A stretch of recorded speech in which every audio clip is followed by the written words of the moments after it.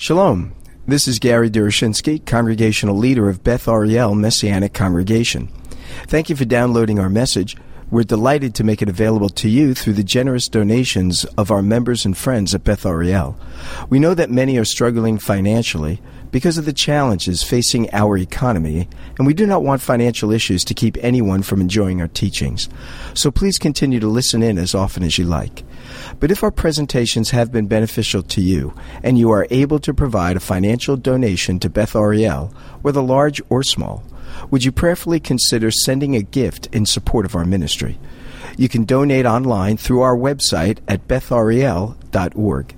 That is spelled BETHARIEL.org. Also, please remember to pray for us, that we would be responsive to the Lord's guidance as we reach out to the lost sheep of the house of Israel in the greater Los Angeles area. Thank you, and I hope you enjoyed this message. Matthew chapter 24. This summer, I am focusing attention on the prophecies of the end times and what the Scripture teaches regarding the soon return of our Messiah. I thought we would start by looking at the Olivet Discourse, Matthew 24 and 25, Mark chapter 13, Luke chapter 21. We're not going to look at all of those passages, but those are the three references to what Yeshua taught when he was asked concerning the end time events. I want to step back and look at this question that had to do with the sign of the destruction of Jerusalem and the temple. But before we do, let me just bring us up to date with respect to some of the things that we've already shared over the last 2 weeks. We looked at Matthew 24 and 25, and I just want to draw your attention to the fact that when we're looking at a portion of Scripture, it's always important to see it within its broader context if we can. So in chapters 1 to 23, we have one major section in the book of Matthew, the Gospel of Matthew. And that major section reveals Yeshua as the prophet of God, the prophet of Israel, the prophet of prophets. Remember, Yeshua the Messiah would embrace three major offices: a prophet, priest, and king. In chapters 1 to 23, we really have Yeshua presented as a prophet. As a prophet, he teaches the will of God. Matthew 5, 6, and 7, the Sermon on the Mount, is a classic passage in that regard. But as a prophet, he also gave predictions about the future. And when he gave predictions about the future, he had to give both near and far prophecies. Prophecies that would be fulfilled during his lifetime, so we could test the prophet to see that he truly was a bona fide prophet. Yeshua gave such prophecies. He said things like, that we're going to go up to Jerusalem.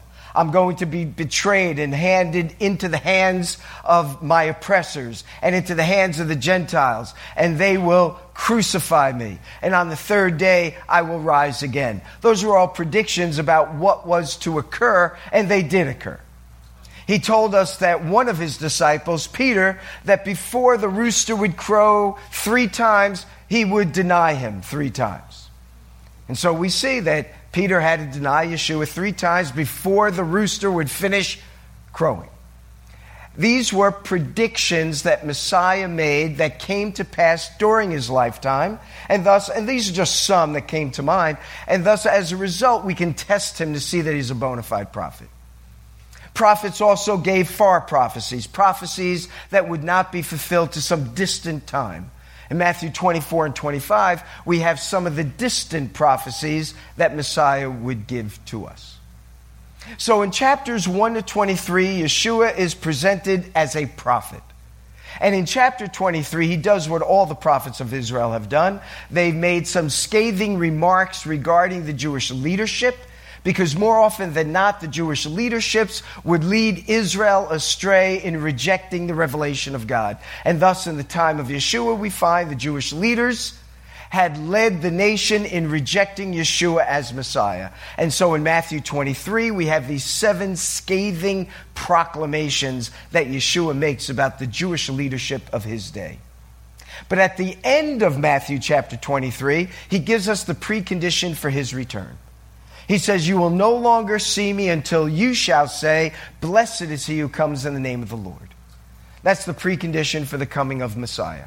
No matter how much we pray for his coming, he will not come until Israel as a nation says, Baruch haba b'shem Adonai, blessed is he who comes in the name of the Lord.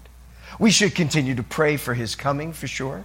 But we should be praying that the Jewish people will come to know Yeshua as Messiah, because when they do and they cry out to him, he will return.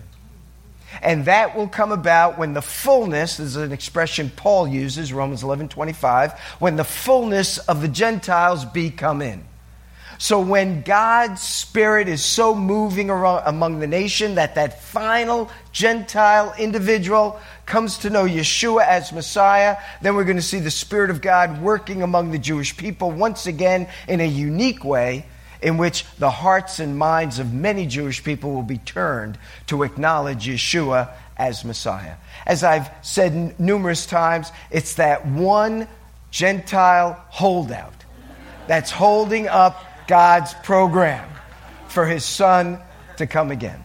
But in any case, so much is true that when the fullness of the Gentiles be come in, then the blindness which has occurred in part among his people will be concluded, and we will see what the prophet said, they shall all know me. Speaking about Israel, they shall all know me, from the least of them to the greatest. No one shall need to teach them, Jeremiah says, for they shall all know me. So we want to pray for that moment when all shall know him. What will be the linchpin for the return of Messiah? When they say, blessed is he who comes in the name of the Lord. What's also interesting, I didn't point this out before, but it occurred to me that while Yeshua presented this proclamation of judgment on the Jewish leadership for leading Israel to a place in which they rejected Yeshua at his first coming, it will be the Jewish leaders that will lead the Jewish people to accept him at their second coming. Remember, Yeshua is speaking to the Jewish leaders in Matthew 23, and he says, you will not see me any longer till you shall say, blessed is he who comes in the name of the Lord. So there's going to come a time when the Jewish leadership will finally recognize Yeshua as Messiah and lead the rest of the nation to repentance. Now, when you get to chapter 26 of Matthew, we're then brought into that place where Yeshua celebrates Passover with his disciples. We read about his trial, his execution, his death, his burial, and his resurrection. From Matthew 26 to 28, now it's the priestly ministry of Yeshua that we are introduced to. Matthew chapters 1 to 23, his prophetic ministry. Matthew chapters 26 through 28, his priestly ministry. Which ministry he is fulfilling now as he's at the right hand of the Father making intercession for us as our great high priest. In Matthew 24 and 25, we have these prophecies of him when he will come as a king. And so Matthew 24 and 25 is distant prophecies of the soon coming kingdom. And when the kingdom occurs, our Messiah will reign as king. Matthew 21 to 23, prophet. Matthew 26 to 28 to the present, 2017, a priest. Matthew 24 and 25, prophecies regarding him coming as a king. And when he comes as a king, he'll reign for 1,000 years. That's sort of the context for Matthew 24 and 25. In Matthew 24 now, Yeshua is in the temple with his disciples. His disciples point out to him, have you seen all the stones in this temple? Have you seen how beautiful it is? And Yeshua says, not one stone will be left standing upon another.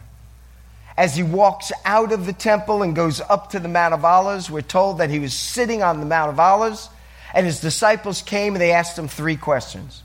They said, what is the sign that these things will occur? What is the sign that the temple will be destroyed and not one stone of the temple will be standing upon another? What is the sign that Jerusalem will be destroyed and the temple destroyed? What is that sign?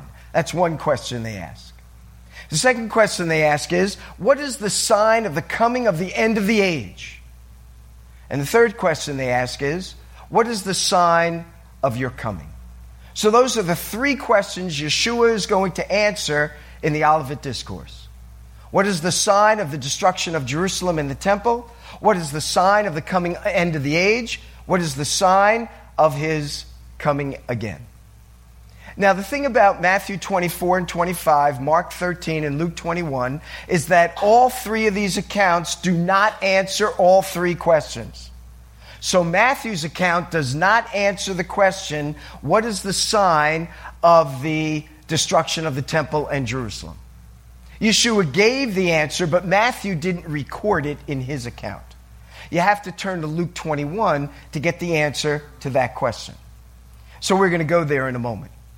When they ask the question, what will be the sign of the end of the age? There we can find the answer in Matthew 24, 25, Mark 13, Luke 21. All of them address that question, or at least give us Yeshua's answer to it.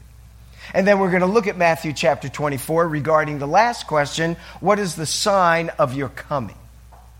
Now, the other problem that we find in Matthew 24, Mark 13, Luke 21, is that the answers to the questions are not given in the order that the questions were answered.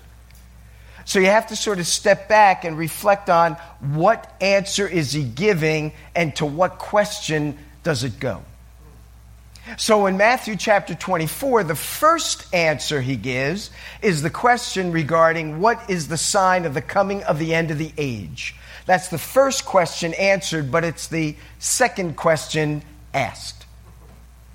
So he answers the second question first. And he told us, and we looked at this already, that the sign of the end of the age is the coming of world wars. Because in Matthew chapter 24, he told us that there would be wars and rumors of wars, that there would be famines and earthquakes, but the end is not yet.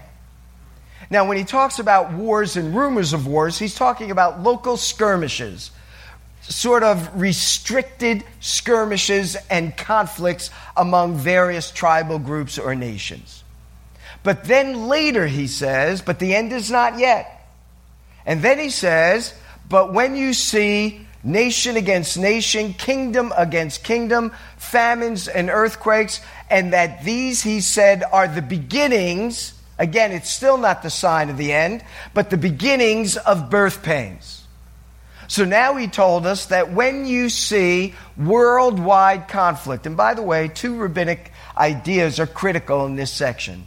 One is the question, what is the sign of the coming of the end of the age? The Jewish rabbis taught that there were two ages. There is the present age, which is history as we know it, from Genesis 1:1 to when it will end, to the age to come. Those are the two ages the rabbis spoke of. The age to come, which is the Messianic kingdom, and the age in which we are presently existing, which is history up until that point. So when the disciples ask, what is the sign of the coming of the end of the age? They're talking about what is the sign of the coming of the end of history as we know it and the beginning of the Messianic era. And then when Yeshua says war, nation against nation, kingdom against kingdom, these two phrases are used in two significant rabbinic passages to speak of worldwide conflict, and the rabbis attach it to the coming of the Messiah.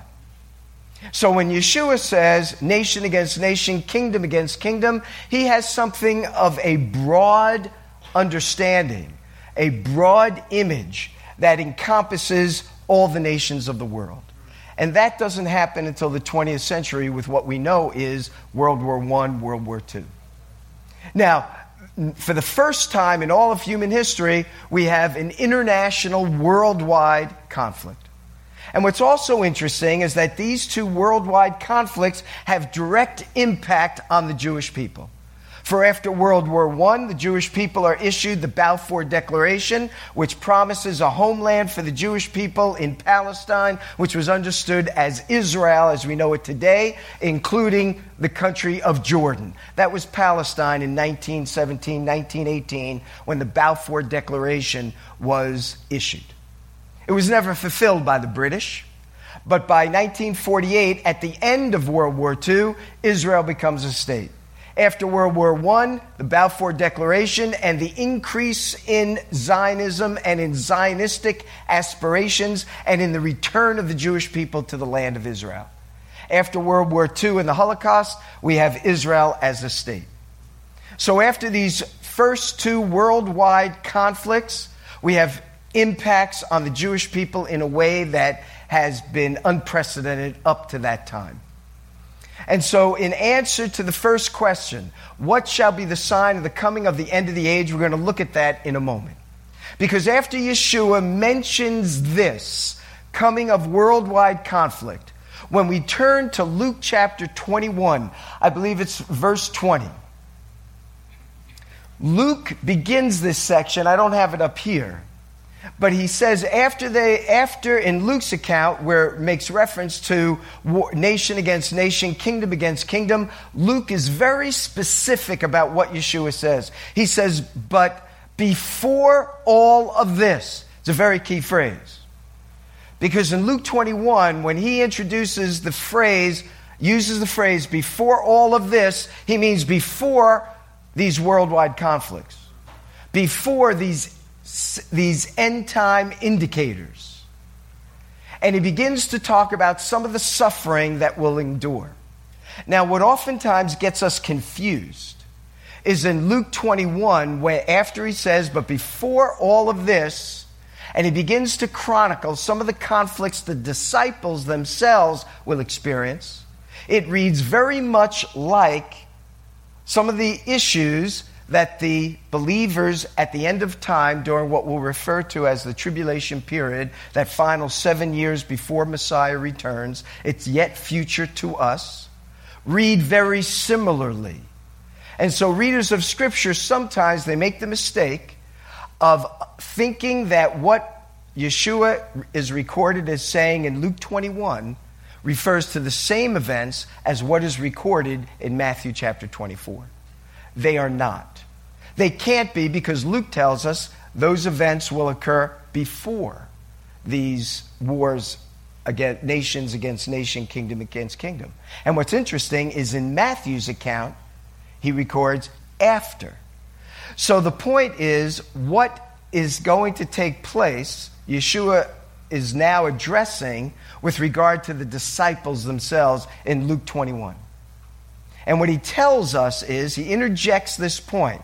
I'm going to talk now about the destruction of Jerusalem and the temple, but before I'm going to talk about that, having talked about struggles at the end of time, I want to talk about some of the struggles you guys are going to experience. And so he tells them, when you conduct your ministry, you're going to encounter persecution like you've never seen before. You're going to be brought up before synagogues. You're going to be brought up before Gentile rulers. Many of you will die, but he that endures to the end will be saved. Nevertheless, you'll remain faithful, and your security in me is established. So we're getting to the point I want to talk about this morning, but in setting it up, Yeshua has answered the question, or begun to answer the question, what is the sign of the coming of the end of the age? And he's told us these world wars, famines, and earthquakes, when they become like birth pains, when they increase in intensity and frequency, be alert that the end is, we're drawing closer to the end. We're not at the end, it's the beginning of drawing closer to the end. So local skirmishes, he says, don't be alarmed.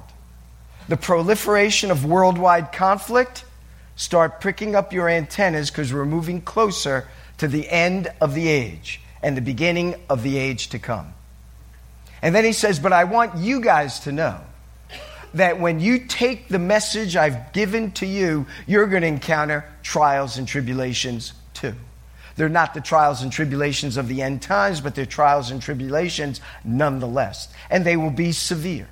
Maybe not as severe as what will happen in the end times, but nevertheless, they will be severe. Now, in answer to your question, doesn't answer that one just yet, but in answer to your question, what will be the sign of the destruction of the temple? He wants to talk about that because that's within the time frame of their own suffering. Right? He's just told them what they're going to endure as ones who bring the message of Yeshua. And that leads him to talk about what's going to happen to the entire nation in the not too distant future. So he tells them, with regard to the destruction of Jerusalem and the temple, he says, "But when you see Jerusalem surrounded by armies, then know that its desolation has come near. Let those who are in Judea flee to the mountains. Let those who are in the city depart. And let not those who are out in the country enter, for these are days of vengeance to fulfill all that is written." So here's the sign of when Jerusalem and the temple will be destroyed. When the armies surround the city, know that you will not be able to resist.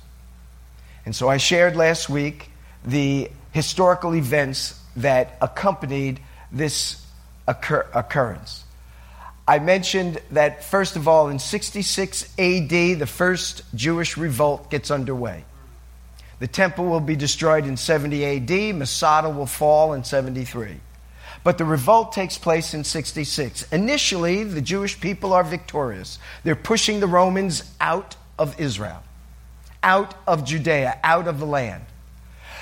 The general, Cestus Gallus, is sent with his troops from Caesarea, which is on the coast of the Mediterranean, sends his troops into Jerusalem. When he gets into Jerusalem, his supply line is too long stretched out. He doesn't have enough supplies to maintain the Roman army.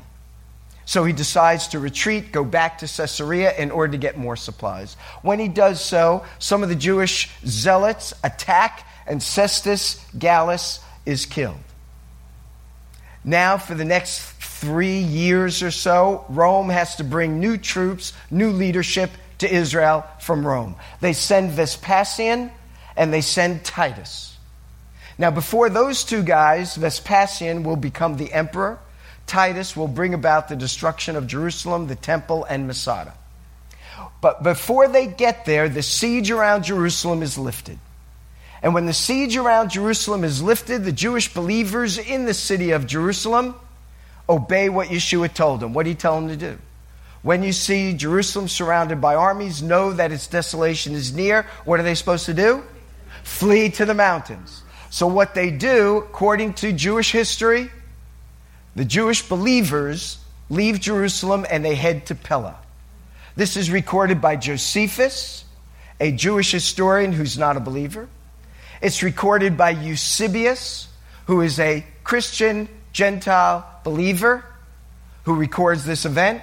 And it's recorded by Hegesippus, who is a Jewish believing historian who records this truth or this event as well. All three of these historians record the fact that the Jewish believers leave Jerusalem.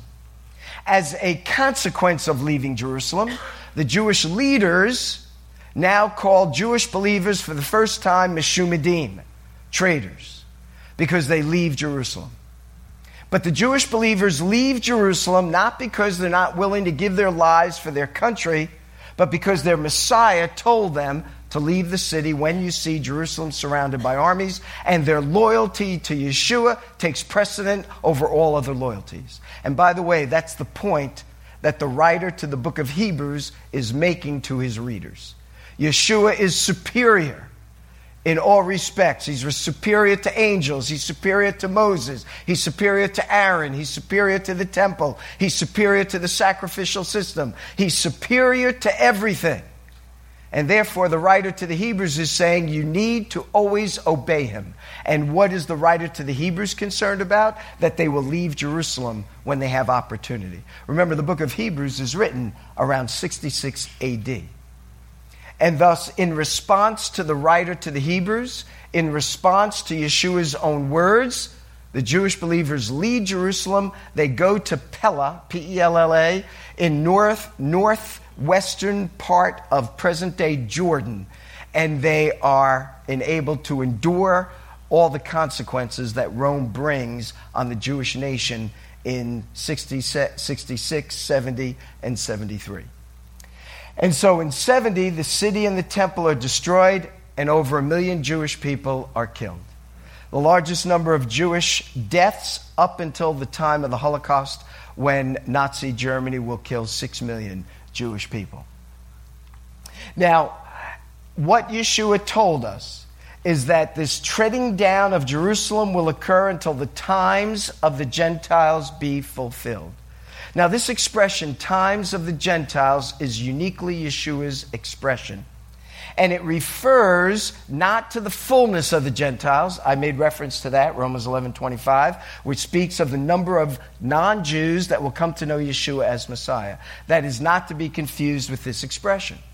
The expression, the times of the Gentiles, refers to the times that the Gentile nations have authority or impose their authority over the Jewish people. When it speaks of Jerusalem, it speaks of the city per se, but what the city represents. It's like saying Washington will be trodden down by whoever. What does that mean? It means the United States is going to be trodden down upon.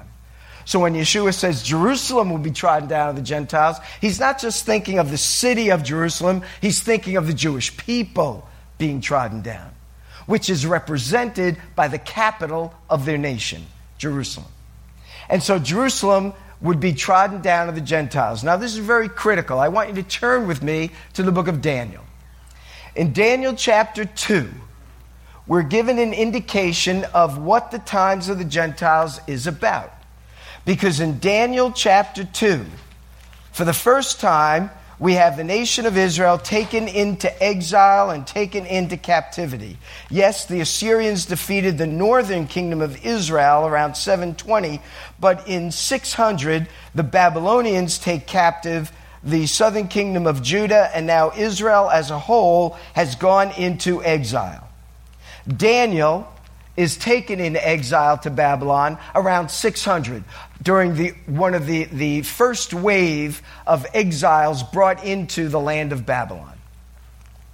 And while he is in Babylon, he is separated out along with some of his companions for special training. Why? Because he's young, he's about 17.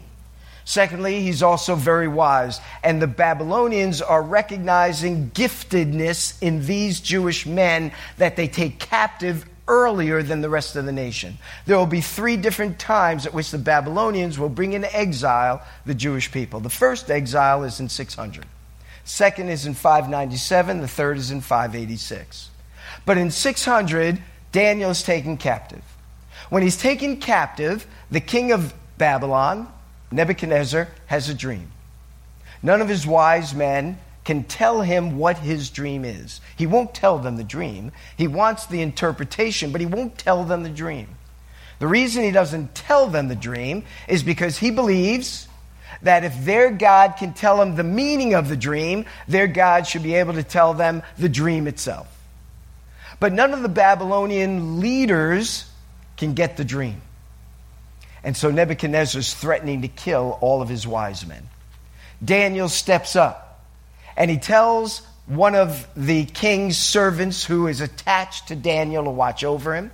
Daniel tells him, tell the king, I'm going to pray to my God and he will let me know what the dream of the king is and what it means. And so Daniel spends time in prayer. He reflects. And God not only reveals to him the meaning of the dream, but he tells him the dream as well, and Nebuchadnezzar is blown away. Now, in chapter 2, looking at verse 31, Daniel tells the dream to Nebuchadnezzar. Verse 31, he says, you saw, O king, and behold, a great image, a statue. The image was mighty and of exceeding brightness, and before you in its appearance was frightening. The head of the image was of fine gold. The chest and arms were silver. Its middle, its torso, and its thighs were bronze. Its legs were of iron. Its feet partly of iron, partly of clay. And as you looked, a stone was cut out by no human hand, and it struck the image on the feet of iron and clay, and it broke them in pieces. Then the iron, the clay, the bronze, the silver, and the gold all together were broken in pieces and became like the chaff of the summer threshing floors, and the wind carried them away so that not a trace of them could be found. But the stone that struck the image became a great mountain, and it filled the whole earth. So there's the image. The image was a statue. The head of the statue was of gold. Its arms and its upper torso, its chest, was of silver. Its stomach area and thighs was of bronze. Its legs were of iron, and the feet and toes were partly iron, partly clay. Then he saw a stone that was cut out of a mountain without hands, and it struck the image at its feet, and the feet crumbled and just were disintegrated, and the entire image falls to the ground, becomes dust, and is blown like the chaff blown by the wind, so that it can no longer be found. But the stone that struck it becomes a great mountain in its place. That's the image he saw. Now in verse 36 or so, can't read this too well, but in verse 36 we have the interpretation. It says, "This was the dream. Now we will tell the king its interpretation. You, O king, the King of kings, to whom the God of heaven has given the kingdom, the power, the might, and the glory, and into whose hand he has given wherever they dwell, the children of men, the beasts of the field, the birds of the heavens, making you rule of them. You are the head of gold." So now we know this image of gold represents Nebuchadnezzar. And what does Nebuchadnezzar represent? The empire of Babylon. So that's what he represents. Now we go further down. Then he says, "Another king, inferior to you, shall arise after you." So now we know the second area of this image of silver was a kingdom that would arise after Babylon. And the kingdom that arose after Babylon were the Medo-Persian Empire and the Persians. Cyrus 536 takes control of the then known world and allows the Jewish people to return. There we have the silver arms, silver arms and the chest. And what's interesting is that Medo-Persia started out as a two-entity empire, Medo-Persian, like the two arms, and then it became one entity, the Persians, like its chest. Then he goes on to tell us, "And there shall be another kingdom inferior to you shall arise, yet a third kingdom of bronze, which shall rule over all the earth." And so the kingdom that brings Persia to its feet is Greece. And Greece will rule over the then known world. And then he tells us, following that kingdom, a fourth kingdom, strong as iron, because iron breaks to pieces, shatters all things, and like iron that crushes it, shall break and crush all these. And of course, the kingdom that destroyed Greece was Rome. And then he sees this 10-toed kingdom that's like Rome, iron, and yet somewhat inferior because it's also partly clay. That, of course, he's looking to the final empire that will reign over the earth, that will ultimately be destroyed by the stone cut out without hands. And what is the stone that's cut out without hands that becomes a big mountain? Is none other than the Messianic era, when the king of Israel, the stone cut out without hands, it's not an earthly kingdom, it's a heavenly kingdom whose origins are of a miraculous nature, not origined in the earth.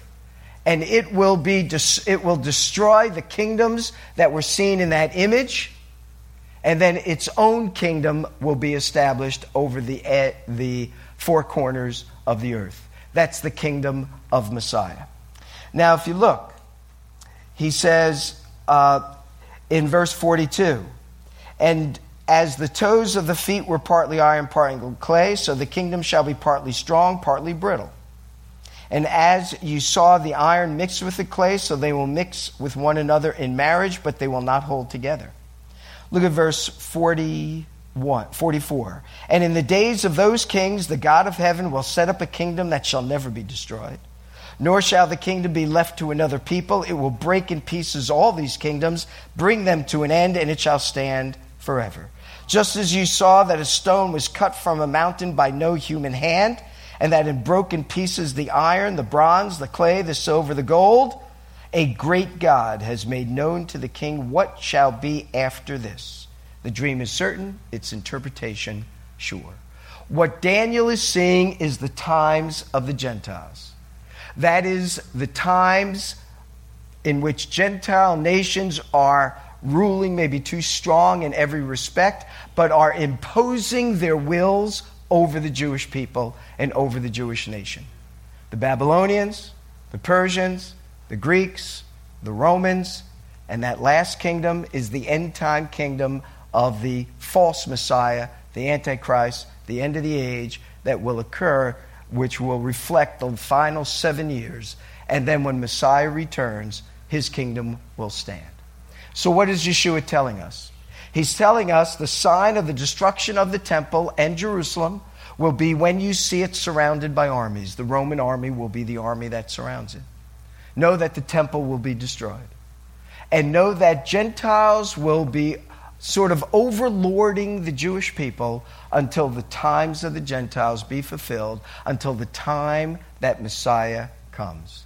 There's always going to be a struggle between the Jewish nation, if they are a nation, and they hadn't been from 70 A.D. until 1948 in A.D. And so for all of that time, they were dispersed throughout the world. Then we see that the Jewish people are being regathered. Jerusalem, for the first time, is liberated back in Jewish hands in totality, both east, west Jerusalem. But the prophets tell us Jerusalem will one day fall. It will fall under the leadership of the anti-Messiah, the Antichrist. And it will be Messiah himself who will restore Israel and redeem his people. So Yeshua is telling us what's going to happen is the temple will be destroyed and Jerusalem will be trodden down of the Gentiles until the Messianic kingdom is installed, until it begins. So what is the sign of the destruction of the temple? The surrounding armies around Jerusalem. What is the sign of the end of the age? Know that as we see world wars increasing, famines and wars and earthquakes, he says, as they increase in intensity and frequency, we're drawing closer to the end of the age. And then what Yeshua tells us is what is the sign of the approaching end of the age. If you have your Bibles, just very quickly, let me draw your attention to it. And we're going to pick this up next week in looking at the Sermon on the Mount again, or I should say on the Olivet Discourse. In Matthew chapter 24, when you turn to verse 15, he begins to give us the signs that indicate the end of the age. And as he looks at those signs, he segues into the sign of his coming. So now just look at Matthew 24. In verse 9, he says, "They will deliver you up to tribulation, put you to death, and you will be hated by all nations for my name's sake. Then many will fall away, many false prophets." And this he's talking about their personal struggles. "And many false prophets will arise, lead many astray. And because lawlessness will be increased, the love of many will grow cold. But the one who endures will be saved. And this gospel of the kingdom will be proclaimed throughout the whole earth as a testimony to all nations. And then the end will come." So what is Yeshua telling us? First of all, this is what he's telling us. These are events that will lead toward the end of this age. Number one, he said they will deliver you up to tribulation. It's interesting that he introduces that term when thinking about the very end times. So he's telling us there'll be great tribulation. Can't go into all the verses now because of the interest of time. Notice Luke said before all of this, he was describing events before the sign of the end of the age. He was describing events that the disciples would experience. But Matthew is describing events after the sign of the end. That's what I read. And then, he says, after the wars, kingdoms against kingdoms, nations against kingdoms. This is what he says. Then they will deliver you up. After this is what the Greek says. They will deliver you up to tribulation. So then very quickly, he's describing these events related to the first half of the tribulation period. Tribulation period, 7 years. So he's describing, first of all, events of the first 3.5 of those years. And what does he tell us? There'll be intense persecution. We're going to look at this down the road, but not today. He tells us there'll be the emergence of many false prophets. There'll be an increase in evil and wickedness. Paul makes this point too, by the way. He says those who endure this tribulation period will be saved. And then this is an interesting phrase. He says, there'll be the worldwide proclamation of the gospel of the kingdom. It's very important that you understand he's not talking about the good news you and I proclaim. The good news you and I proclaim is the death, burial, resurrection of Yeshua. What he's talking about is the good news that the kingdom is upon us. That's not what we proclaim. We don't know when the kingdom will dawn, because we have many things that are yet to occur. Remember what Yeshua said. When you see the things you see, the end is not yet. So we can't proclaim the end is really soon. The kingdom is coming very soon. We don't know when. But what they will be proclaiming prior to the coming of the kingdom is that it is coming soon, because they'll know when it comes. They'll know when it comes. We're going to talk about this.